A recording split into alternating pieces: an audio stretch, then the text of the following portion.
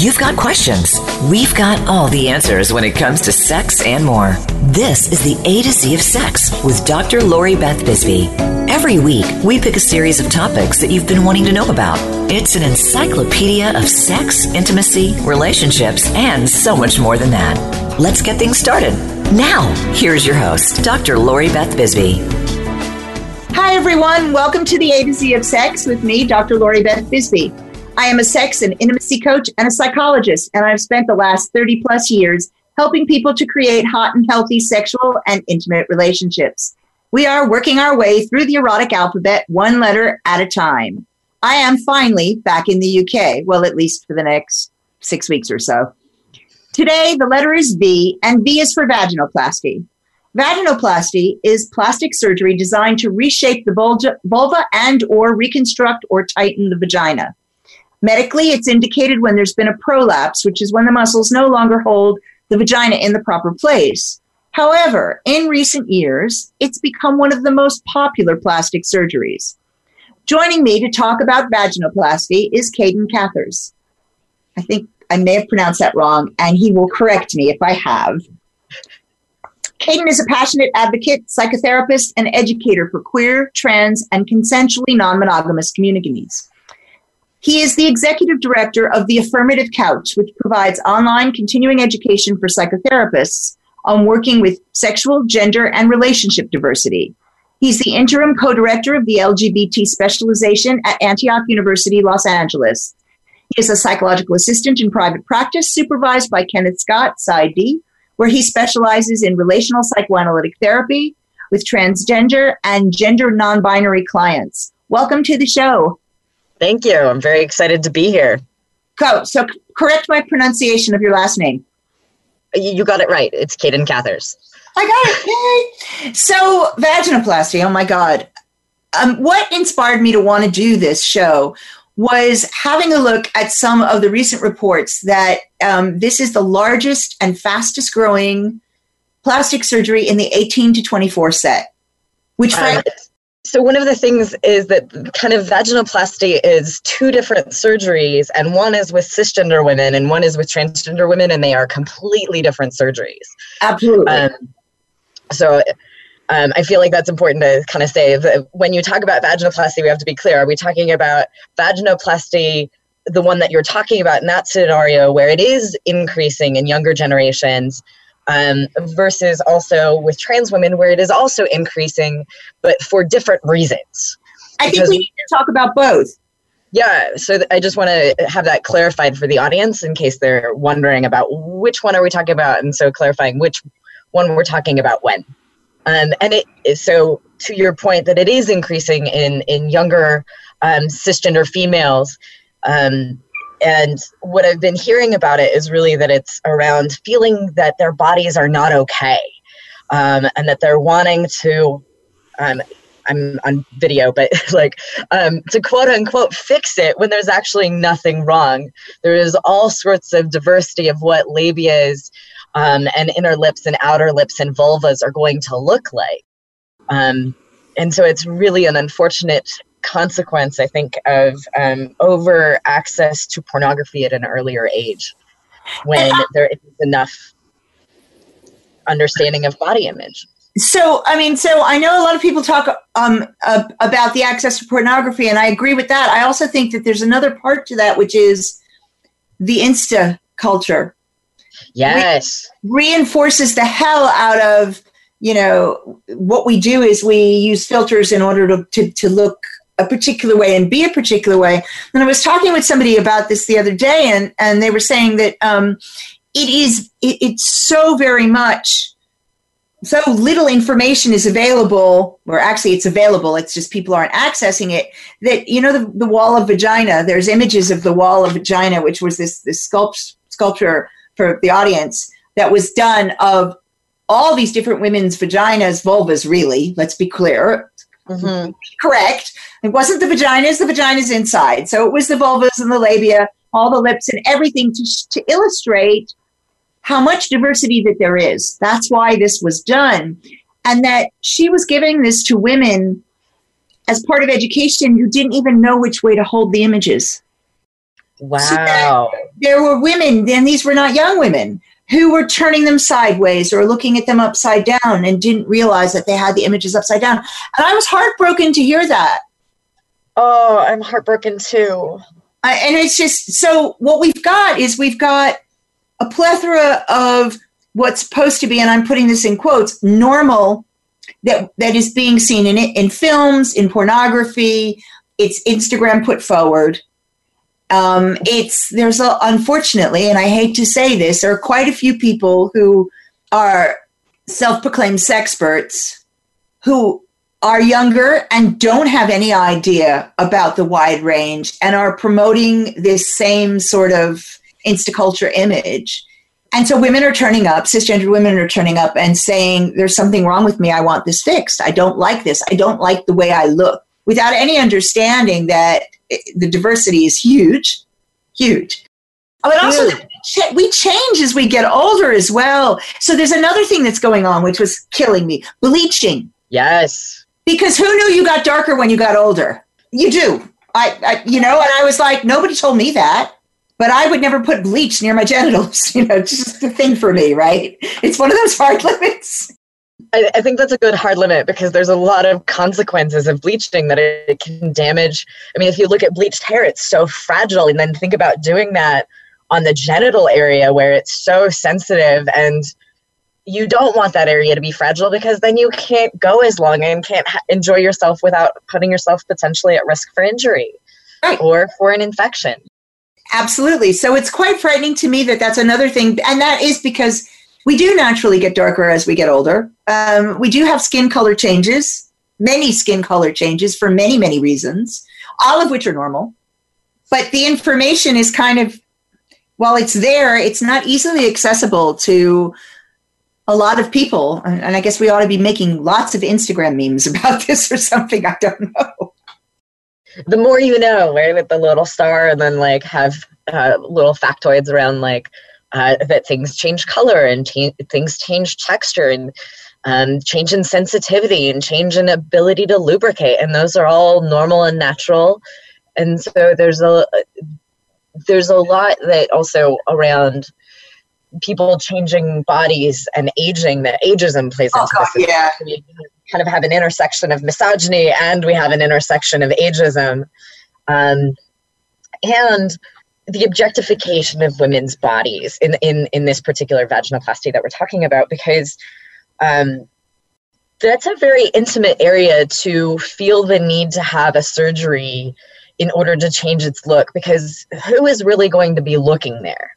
Precisely. And that's right. So there's something that's a little bit weird about that, of why suddenly it's becoming a public area versus a private one. Yeah, I mean, you're going to be showing that area to people that are your intimates. If you're monogamous, you may only have one intimate at a time. If you're polyamorous, like me, you got many intimates, or some intimates or whatever. I mean, but unless you are a model or an artiste, mm-hmm. or in porn films or erotica films, you're not showing this. This isn't public view. You're not showing this. And so that's an important point. So to actually feel that need that's so intense that you actually want to have surgery to modify something that nobody else is going to see but you is pretty, yeah. Yeah, and this is where I think trans people are an interesting case, because often there is going to be an urge to change the genitalia, as well as other areas, and this really ranges based on the person, because medical transition is highly different based on the person's own identity and way they want to express their bodies. But often people ask inappropriate questions about genitals and those sorts of things, and it's still a private area, and it's still that they're changing it not just for society or for anyone else. It's often just for themselves to feel good in their bodies, potentially to be engaging in sexual activities with other people. And sometimes it's about safety, because if, for example, a trans woman is at the beach, it can be a little harder to hide a penis and testicles in a bikini. And so it becomes a safety concern. And so sometimes that's also where things get into play. So that, I mean, we're coming up to break, but that is something I want to talk about because it is an interesting one because it feels different to me of doing that because just for your own personal edification if you're trans versus being cisgendered. And so I kind of like to explore why that feels so different because it really does. It feels like a hugely different thing.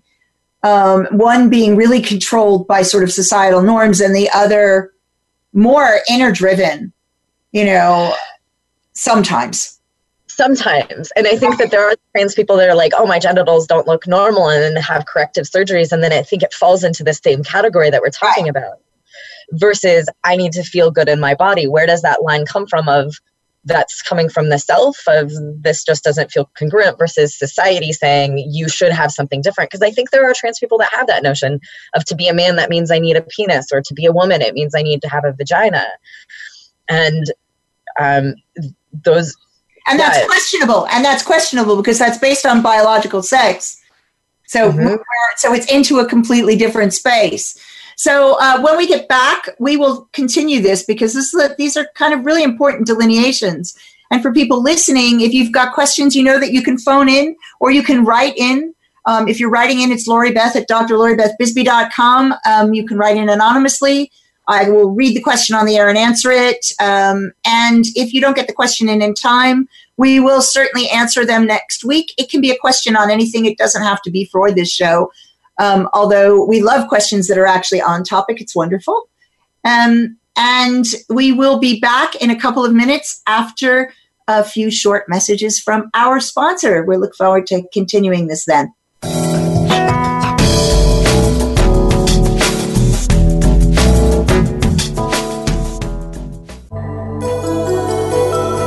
Explore your deeper desires. Listen, learn, and live sexy here on the Sexy Lifestyle Network.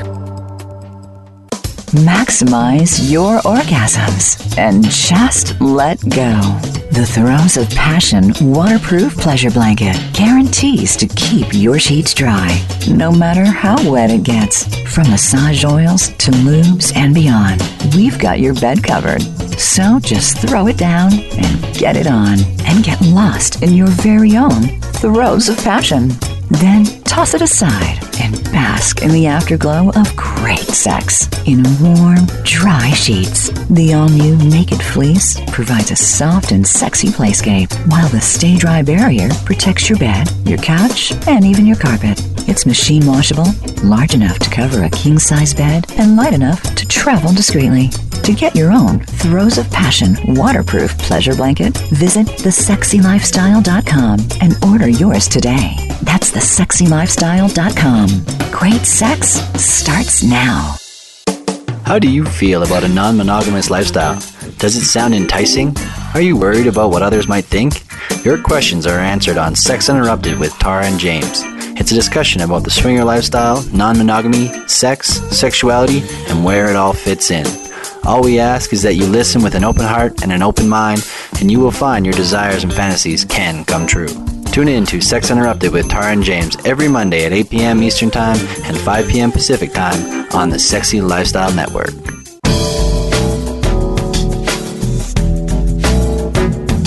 This is the A to Z of Sex, featuring Dr. Lori Beth Bisbee. We know you have questions. We welcome you to call in to 1-866-613-1612. That's 1-866-613-1612. Feeling a bit shy? It's okay. Dr. Lori Beth loves to read your emails too. Send them to Lori Beth at drloribethbisbee.com. Now, more of the A to Z of Sex. Hey everybody, welcome back to the A to Z of Sex. This week it's V is for vaginoplasty. It is segment 2, and I am talking with Kagan Cathers about vaginoplasty. Before the break, we were talking about the fact that for some trans women, it is a different situation. The reasons for getting vaginoplasty are more inner driven, but for some, it's actually quite similar to the reasons that cisgendered women tend to want to do this. So I brought up in the break that this is actually a far more complicated issue, isn't it? Mm-hmm. It is a very complicated issue, and there's also different techniques for the surgery because it can be done. Most people do it with a penile inversion, which is basically that the inside of the penis is removed and then it's turned inside out. So basically it becomes a little bit more like a very deep belly button in the sense that it's just skin. So it doesn't lubricate in the way that a cisgender woman's vagina would. But what they can do is and this is one of the questions that I always have my patients or my clients ask their surgeon, is how many nerves are actually harvested to make the new clitoris? Because there are 2 nerves that go down the shaft of the penis, and some surgeons only use 1, which obviously is going to be problematic because if there's any sort of issue with that 1 nerve, that means loss of orgasmic ability, period. And in addition, that would mean decrease of sensitivity. Most surgeons use 2, particularly in the States, but it's always a question that I just encourage my patients to ask because they don't necessarily think about asking that question. I don't see people actually losing the ability to orgasm very often anymore in the current techniques, which is really wonderful. It used to be 10, 15, 20 years ago that was a fairly common complication. It's pretty rare these days. That's wonderful. Yeah, it's really wonderful. Most people talk about having better orgasms actually after surgery just because it feels more congruent. Right. Because often if you're having an orgasm and then ejaculating and then that feels like it really it's not the wetness you're wanting. Right. So most of the time those are the stories that I'm hearing from people that have, from trans women that have that particular kind of vaginoplasty. With cisgender women that are getting vaginoplasty, which is much more cosmetic in nature, there are risks because of decreasing sensitivity and those sorts of things because you're still dealing with that body area. So it's not a high risk, but it's still there. And if it's just reshaping a labia or something like that, it's really just for cosmetic reasons. And so it's a question of, is your pleasure more important than your look? And that's a big question. You know what? I think that unfortunately for many people, their look is more important. I know Peggy Orenstein did a bunch of work around young women and how they view sex and what's important to them. And one of the things she found, and this wasn't very long ago, the early 2000s, or the mid 2000s, and one of the things that she found that upset me quite a bit was that really still the focus is almost never on their own pleasure. The focus is on what their partner, whether they're male, female, trans, non-binary, what their partner is experiencing, giving pleasure to their partner, and how they look while they're having sex. Now, I don't worry about how I look while I'm having sex, right? That's why? Why would you worry about that? Yeah, maybe when you're trying to attract a partner, sure, but while you're in the midst, one should hope that you're present and really engaged in what you're doing, because otherwise you're not going to be enjoying yourself terribly much, and you lose out on the intimacy, et cetera, et cetera. But unfortunately, that seems to be a big thing. So that goes along with the increase in vaginoplasty with that age group. I think a lot of people don't even know how to be intimate anymore. And by intimate, I'm not meaning sexual intimacy per se, but actually I learned this phrase at a workshop a while ago and I just love it. So intimacy as into me, you see. It's totally cheesy, but it's so great. But it's great. Right. It's fantastic. And I think that a lot of people don't know how to let people see you in your entirety, see you with your flaws and know that you'll still be loved and accepted. And so there's something very sad around having partners where you don't trust that. Mm-hmm. And you're trying to hide who you are. Sure, and if I'm at the grocery store, I don't need to necessarily bring all of my authentic self, but I'm also not in an intimate relationship with everyone there. Right. And so there's something really sad of if in your intimate partners, you don't know that your partner would still care about you, still love you, still want to have sex with you if you don't fit a particular image is just really sad to me. And it is to me as well. And in addition, there are many people who have had that experience as well, which kind of adds into this. So, particularly you mentioned aging earlier. And this is a big issue around aging, around the body changes around aging. and those that we have less control over. And if you look at plastic surgery as a whole, although there has been the biggest increase in the younger generations, certainly most plastic surgery is still over a certain age, and it is designed to try and help stop aging. And I mean, I get some of it. I mean, most of us are vain to a degree. I certainly am, and I'm 56, and I am well aware of things, and I do my best to hide certain signs of aging because I'm vain. There it is. But I haven't gone under the knife, and the idea of going under the knife is like, I don't know that I can go that far in order to stop time, as it were, right? But even if I did, it wouldn't be down there, right? If I was going to stop time, I'd be stopping time at the neck, you know? I can't imagine. It's more visible, right? It's a public area. That's what I would be concerned about. Privately, none of my partners care. They love me. I know that. They love all of me, warts and all. You know, I've got my faults, and that's how I make relationships. But I think you're right. I think that happens less now. And I'm not sure what that's down to. I know, and certainly we didn't get taught skills for this, and we had to learn them kind of on the fly, but they get taught even less now, I think, because of the level of electronic culture. Yeah, because there is a different way of connecting on the phone, right? Even yes. If I'm texting, or if I'm on the phone, or if I'm on Facebook, I'm going to be trying to present my best side, because I'm also, you know, depending on how many friends you have or how many followers you have, depending on the format, those are not necessarily people that you're actually intimate with. Correct. And so you're going to be presenting only a particular side. And so that is just going to increase levels of shame, because shame is about wanting to hide things that you don't think are acceptable about yourself.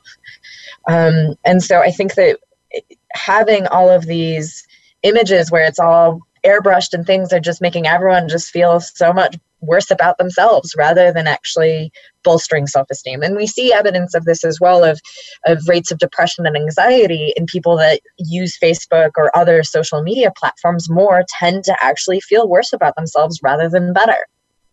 Which is, I mean, it's terribly depressing, because it's such an incredible platform.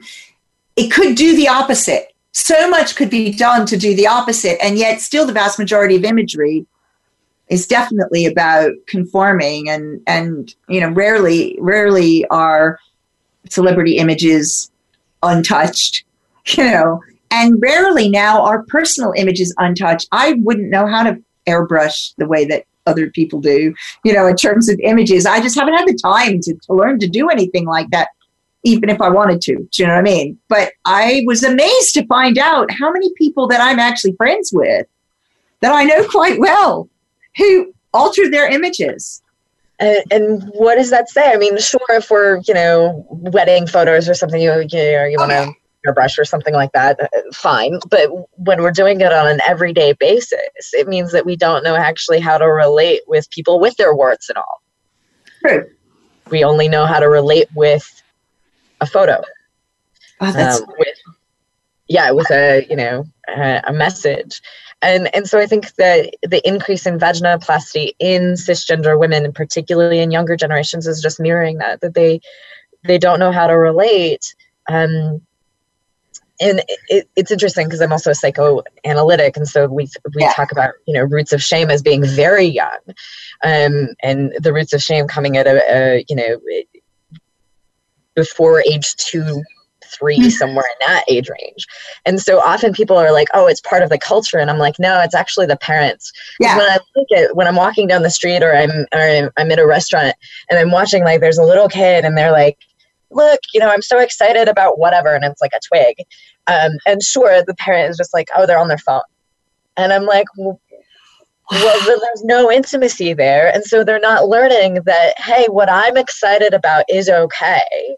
And because sure, it's exciting to them. It might not be as exciting to me as an adult, but my job as an adult is to share in that excitement. Yes.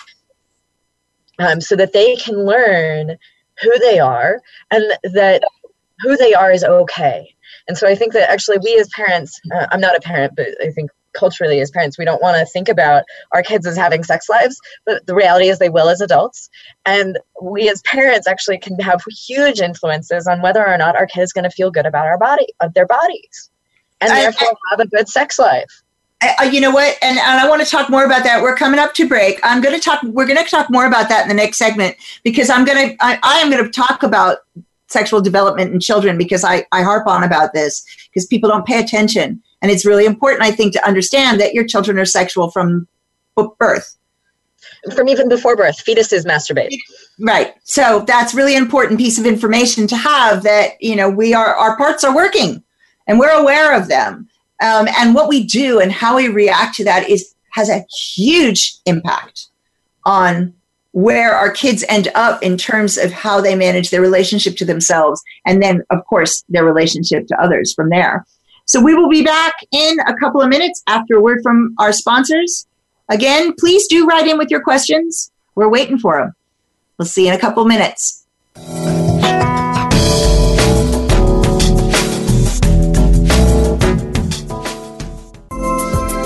Craving more from your sexy lifestyle? Search our businesses, services, blogs, articles, and videos, and keep in touch with us by subscribing to our newsletter, all on thesexylifestyle.com.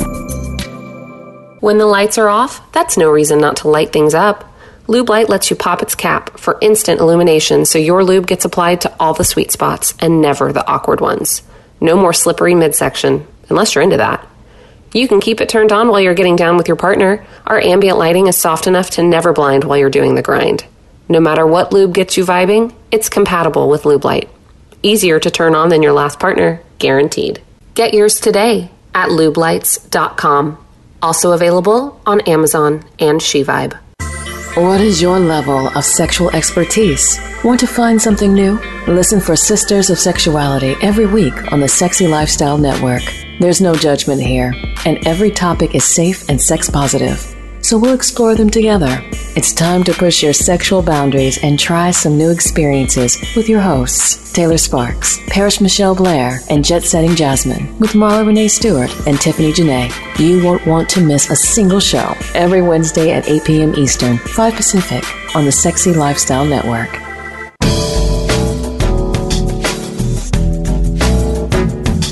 This is the A to Z of Sex, featuring Dr. Lori Beth Bisbee. We know you have questions. We welcome you to call in to 1-866-613-1612. That's 1-866-613-1612. Feeling a bit shy? It's okay. Dr. Lori Beth loves to read your emails too. Send them to Lori Beth at drloribethbisbee.com. Now, more of the A to Z of Sex. Hey everybody, welcome back to the A to Z of Sex. This week, it's V is for vaginoplasty. And I am talking with Caden Cathers about all sorts of bits and pieces. Where we started was vaginoplasty. Before the break, we were talking about the fact that the roots of shame are actually far earlier than people are aware. According to psychoanalysis, and I actually wouldn't disagree with this at all. So we're looking at the roots of shame beginning, before the age of 3. Therefore, as parents, people need to consider how they respond to their children, because if we shame them at that age, we're having a huge impact on how they view themselves as adults and therefore how they are in their relationships. So we impact their sex lives. I wanted to remind everybody that, sexual development starts, Caden said, in the womb. Yeah. Right? So there's masturbation in the womb. Certainly young children between ages 2 to 4, one of the most common things that parents bring to me when I'm doing work with families, and I have done on and off over the last 30 years, is my child keeps touching themselves all the time. Is this normal? Yeah. The thing is, it feels good. They don't know what it is. They don't have a name for it. They have no shame because nobody's given them any shame, thankfully. And so what feels good is what they do. It also is comforting, so that's what they do. And so it's important when you handle this to simply handle the publicness of it in a very gentle way and a non-shaming way, rather than the actual act. That's a really important distinction, because it's kind of like when a kid is really excited about something, we want them to be excited, but sometimes it's not appropriate because, like, if they're screaming and yelling and they're in the library, then it's like, no, this is the outside voice. So it's not about shaming the voice or the excitement or whatever it is. And we as a culture are so good at doing that to people. And I think a lot of people also never realize how young gender also develops. Yeah. Gender is usually developed by age 4 or 5. This is not to say that because often one of the myths is that all trans people know at that age, and that is not true, because the repression and suppression definitely, and denial can definitely come into play. So some people do come out later in life, and that does not mean that they're any less transgender. But a lot of people do report that they're like, yeah, I knew that something was different or something along those lines. So gender also gets developed really young. So I have a lot of parents that come to see me and they're like, how could my kid possibly know? They're 12, they're 13. We don't want to put them on hormones because we're afraid that it's going to be irreversible. And I'm like, yeah, but if you have your kid go through the wrong puberty, that's also irreversible. So I think a lot of people are like, how do you know? And I'm like, how did you know you were a woman? Didn't you know at 5? And they're like, yes. And I'm like, well, then why doesn't your kid know? Why are they any different? But parents get into that. It activates a lot for people. Well, and one of the things that I found that as well. One of the things I found really interesting is that the desire of professionals and parents and people in general to say that if say a 4.5-year-old boy is consistently dressing in female clothing, consistently presenting and saying that they wish to be female, that please call me she, that somehow that's a stage they'll grow out of and doesn't have any validity, and yet would say that a cisgendered person presenting appropriately cisgendered, they don't see that as something that might change later, right? That's fixed. And again, shame around that is a huge, huge thing that has humongous consequences for mental health later in life, as well as relationships. And so to not listen to that, to not allow, and it's fascinating to me because I see a lot of people saying, well, go slowly, go slowly, go slowly. Don't fully acknowledge that. Like, allow it, but don't fully acknowledge it. I'm like, why wouldn't you fully acknowledge it? Why wouldn't you? And if they turned around and told you a month from now that they changed their mind, why wouldn't you fully acknowledge that? Yeah. Because for some kids, it is going to be about exploration. And some kids, it's going to be about, they like Tonka trucks. Well, that's great. And maybe it's about Tonka trucks because they're cool rather than about gender. And sometimes it might be a stepping stone towards gender expression or gender identity. And you won't know until a little bit later. And this is where the kid's language is going to be really important. Are they saying things like, I am a boy? Or are they saying, I wish to be a boy? Those are two very different things. Are they saying things like about their genitals? Because even little kids are like, these are not right. These don't match me. And so versus like, is it just about the Tonka trucks or the color blue or whatever it might be? I mean, it's very interesting. It's an interesting distinction. I have worked with parents, a number of parents, where the issue was very definitely, and this is up to age of 6, my parts aren't correct. Mm-hmm. Like, do not call that a vagina. It's not a vagina. Well, what is it? It's a penis. And bright children. So it wasn't a lack of understanding. It was a way of expressing, this is me. Mm-hmm. This is me. I have one child who said, God made me this way. Mm-hmm. And thankfully, the parents actually really took this on board, which was why they sought help. They said, how can we support the child? They weren't coming and saying, oh my God. They were just saying, how can we support the child? Because clearly this child has some very definite ideas about gender. And is that out of the realms of possibility? I said, no, absolutely not. Absolutely not. It's it's quite possible, and you really need to listen to what the child's saying, because the child was presenting as depressed. And as soon as everybody acknowledged the appropriate gender, the depression just went poof.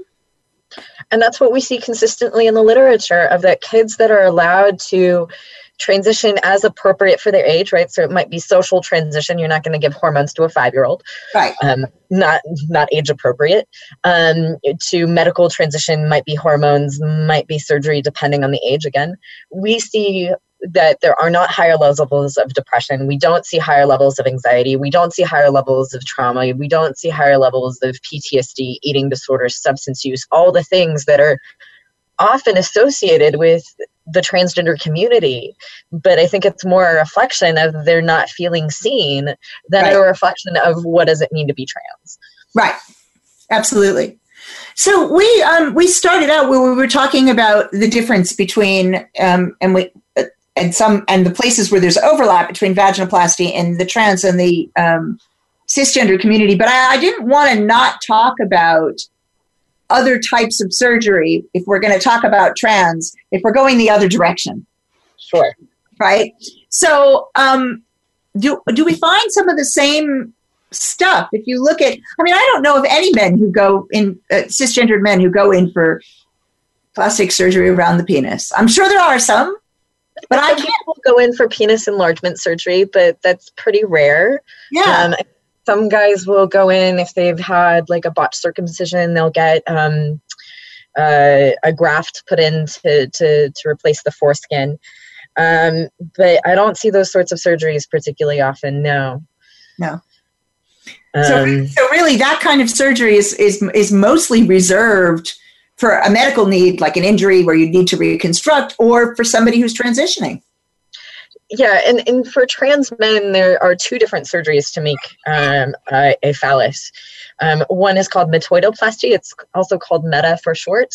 So that's a surgery where when someone who is assigned female at birth is exposed to testosterone for an extended period of time, the clitoris actually will grow. Because in utero, actually, everyone starts off as female, and then the gene on the Y chromosome, typically on the Y chromosome, it's not always located there, like in Swyer syndrome, it will get activated. That's the SRY gene, and then it will cause someone to have testosterone exposed, and then the clitoris will grow into the penis. So the same thing happens with someone who is assigned female at birth, is it will grow. And then there's a tendon that kind of keeps part of the clitoris on the inside, and so that tendon gets clipped, and then the neophallus gets moved to a position that's more upright, but it's basically a larger clitoris. And if you look at photos online of metoidoplasty, it looks like a small uncircumcised penis. And someone could get that surgery with including creating a scrotum. So that's where you would take the labia and actually remove it and then place it underneath where the phallus is in order to have a scrotal sac, which later could have a testicular implant implanted later. So the advantage of metoidoplasty is it's a lot cheaper. It's a lot simpler. The complication rate is a lot smaller. And it's a fully sensate penis. Right. The disadvantage is it doesn't have erections in the same way. Clitorises do get erect, they get engorged with blood, but not enough to be able to have penetration. So that's the main disadvantage with metoidoplasty. The other surgery is phalloplasty. So phalloplasty actually takes a flap of tissue from another part of the body. And so that flap could be from the arm, it could be from the leg. Historically, it's also been used in the lat, and way back when they also used the abdomen. So the reason that the arm is used most often is actually there are 2 nerves that can be harvested, and they can do nerve grafts. So the nerve actually gets attached, one nerve gets attached to the clitoral nerve and the other one to the iliocecal nerve. So it has both tactile sensation and erotic sensation. It just takes a year for it to be able to come into play. So with phalloplasty, there are lots of options. So again, you could create a scrotum out of the labia, you could get testicular implants, you could create a head of the penis and get glandsplasty to create the glands. Size, there's some flexibility. If you use the leg, you can go much larger, although sometimes it's abnormally large because the reality is that trans men are showers, not growers. Right. So it doesn't expand in the same way during an erection. Right. So if a guy makes, like, you could make a 10-inch penis, but a 10-inch flaccid penis is quite large. Most underwear will not fit it. That's interesting. There's interesting thought about where you deal with these things. We are going to continue this after break. Believe it or not, we're really close to break. Yes. And because I was unaware that I knew there were both surgeries, but I was unaware of the gradations. I'm quite sure I didn't know that you could actually you actually got much size choice with phalloplasty. Yeah. Mm-hmm. So before we head to break, I just want to mention my favorite toy, the O-Wand again. The O-Wand's an elegant, cordless, completely waterproof, and it is super powerful. It's got 4 speeds, 7 programs, and a completely ergonomic handle. This wand vibrator is amazing, and in my opinion, it beats the Magic Wand by a mile. If you want a 10% discount, head over to https://www.mrandmrstoy.com and put in the code Dr. Lori 10. DRLORI 10. You can also find a link on my business page on the Sexy Lifestyle Network business pages. And we will be back in just a minute after a word from the rest of our sponsors.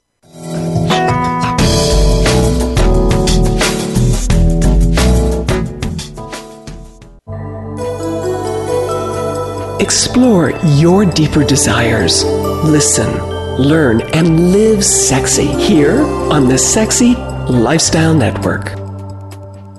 Are you ready for your erotic journey? Join host Lexi Silver every week for SDC's Seek, Discover, Create, the radio show. Whether you're new at this journey or well-traveled on the sexual road, we'll help you find your way with guest experts and hot topics about sex, relationships, and your health. You can also connect with the communities of SDC.com for even more advice and discussion.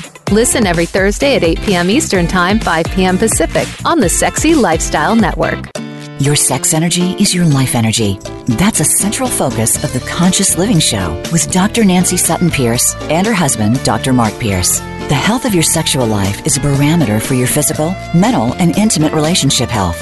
If something is out of whack, by listening, you may be able to identify the problem and fix it. And it's not always about the sex. Tune in to the Conscious Living Show, broadcasting live every Tuesday at 9 a.m. Pacific Time and 12 noon Eastern Time on the Sexy Lifestyle Network. Tune in to talk about sex and sexuality from a man's point of view. The Everything Sexy Show is direct, open, and uncensored discussions, ranging from open relationships to kink, sex parties, and self-love.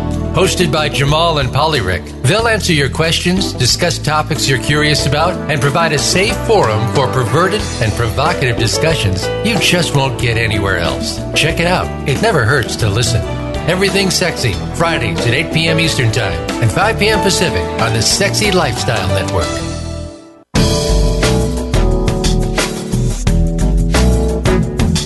This is the A to Z of Sex, featuring Dr. Lori Beth Bisbee. We know you have questions. We welcome you to call in to 1-866-613-1612. That's 1-866-613-1612. Feeling a bit shy?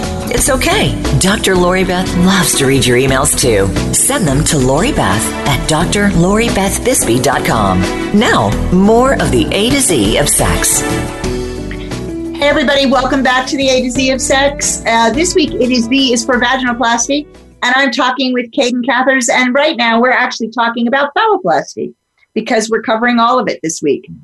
So before the break, we were talking about the fact that you said that you actually have a length choice if you choose to use the nerves from the leg rather than using the nerves from the arm, and that what you said during the break was that actually one of the key things is the length of artery, because it needs to connect to the femoral artery if you're going to have blood flow. So I guess if your arm is too short, and that means the artery in your arm would be too short, then it would be problematic, and so you'd need to. So just to clarify, so basically, because if we think about a forearm, it's about a foot, and usually you need about 5 to 6 inches of artery.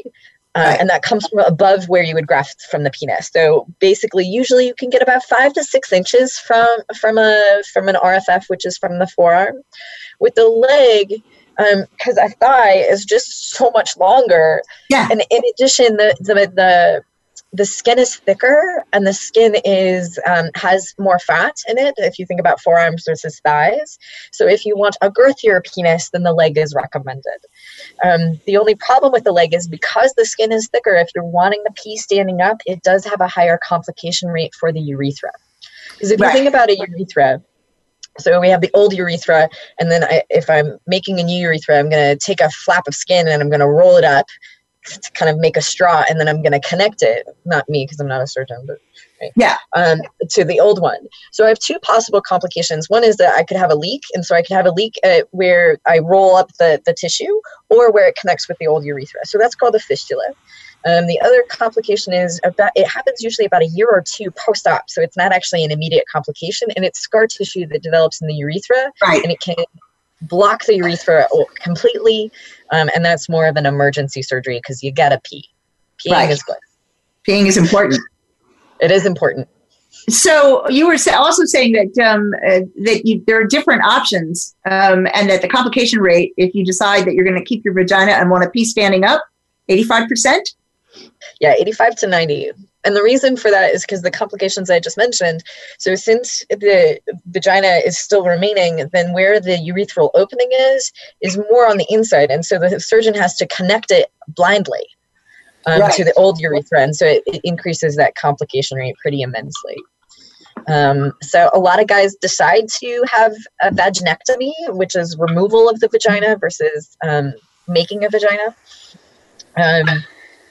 Partly because they have dysphoria around it, and partly because they want to decrease their complication rate later.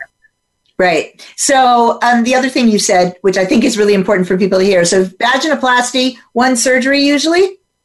Most surgeons these days do vaginoplasty with only 1 surgery. Right. And phalloplasty? So with phalloplasty, using the arm, typically it's going to be 2 to 3 surgeries, also dependent on whether or not someone wants a penile implant in order to have penetrative sex. Because the disadvantage with the penile implants with trans guys is they weren't designed with trans penises in mind. They were designed with cisgender penises in mind. So the complication rates on those, the failure rates, like for the pump, it's a failure rate of 100% in 5 years, which means that it has to be replaced. In cisgender men, the failure rate is usually the replacement rate is every 11 years versus every 2 years. So that's having surgery every 2 years on your penis. Some guys are just like, you know what? No, I'll just use external devices, or I'll use other things in order to be able to have penetrative sex.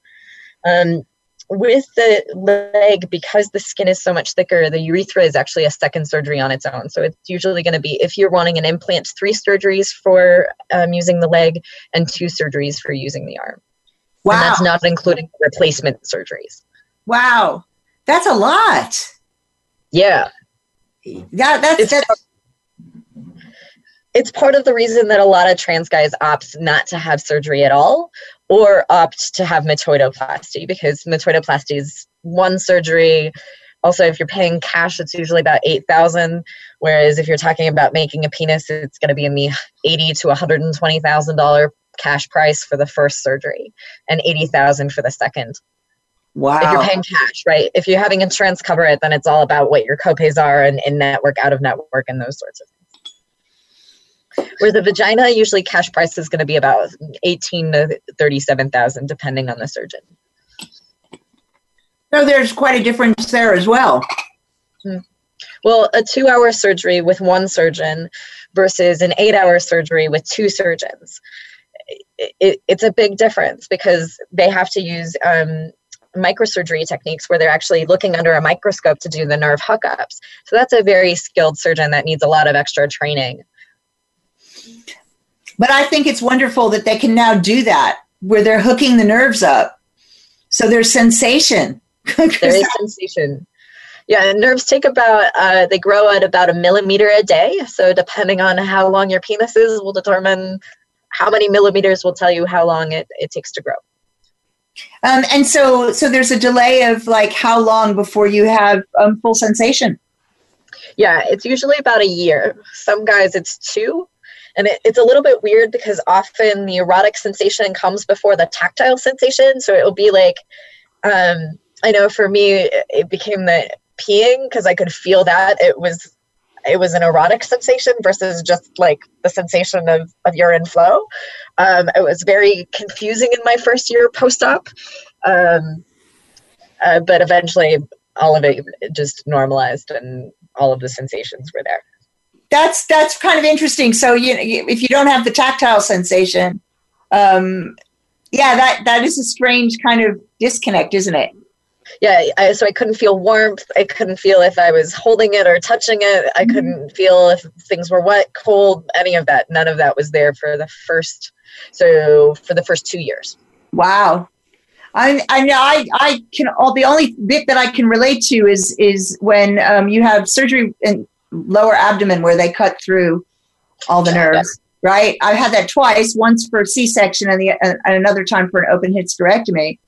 And there are spots that are numb, completely numb, and unlocatable, really. And that's weird enough. I can't imagine what it would be like if it was actually a full body part that I couldn't experience.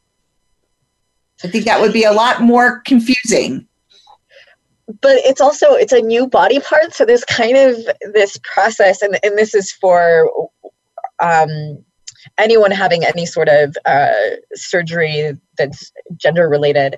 It's kind of like, even when I had my chest surgery, it was like, oh, these aren't here anymore. Like there's a new body image that has to develop, and then it matches the mind, but it's still kind of in the mirror. You're like, is that me? Is that not me? That's pretty normal. And there's a relearning of your erotic body because orgasms feel different, sensations feel different. And so there's something kind of wonderful and exciting about having to relearn all of it.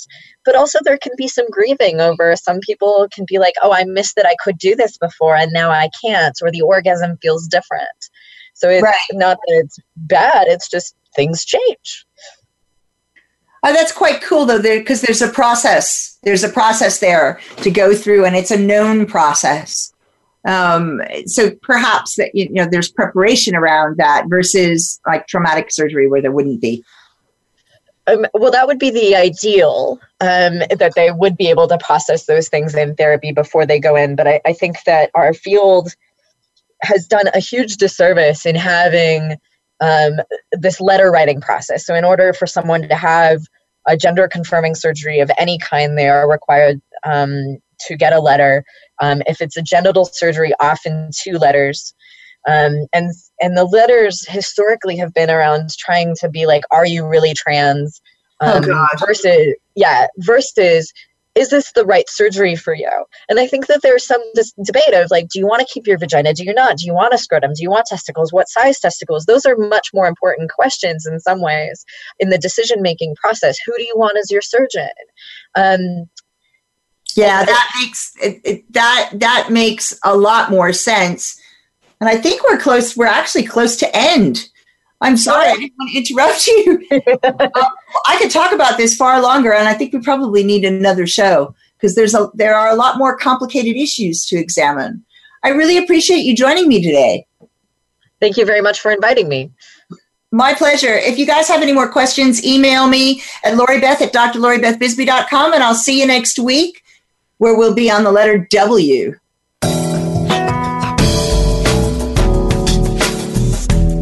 We hope you learned something today. But if you have more questions, go ahead and email them to LoriBeth@drloribethbisbee.com. Then be here next Thursday at 2 p.m. Eastern Time and 11 a.m. Pacific Time for another edition of the A to Z of Sex with Dr. Lori Beth Bisbee on the Sexy Lifestyle Network. See you next week.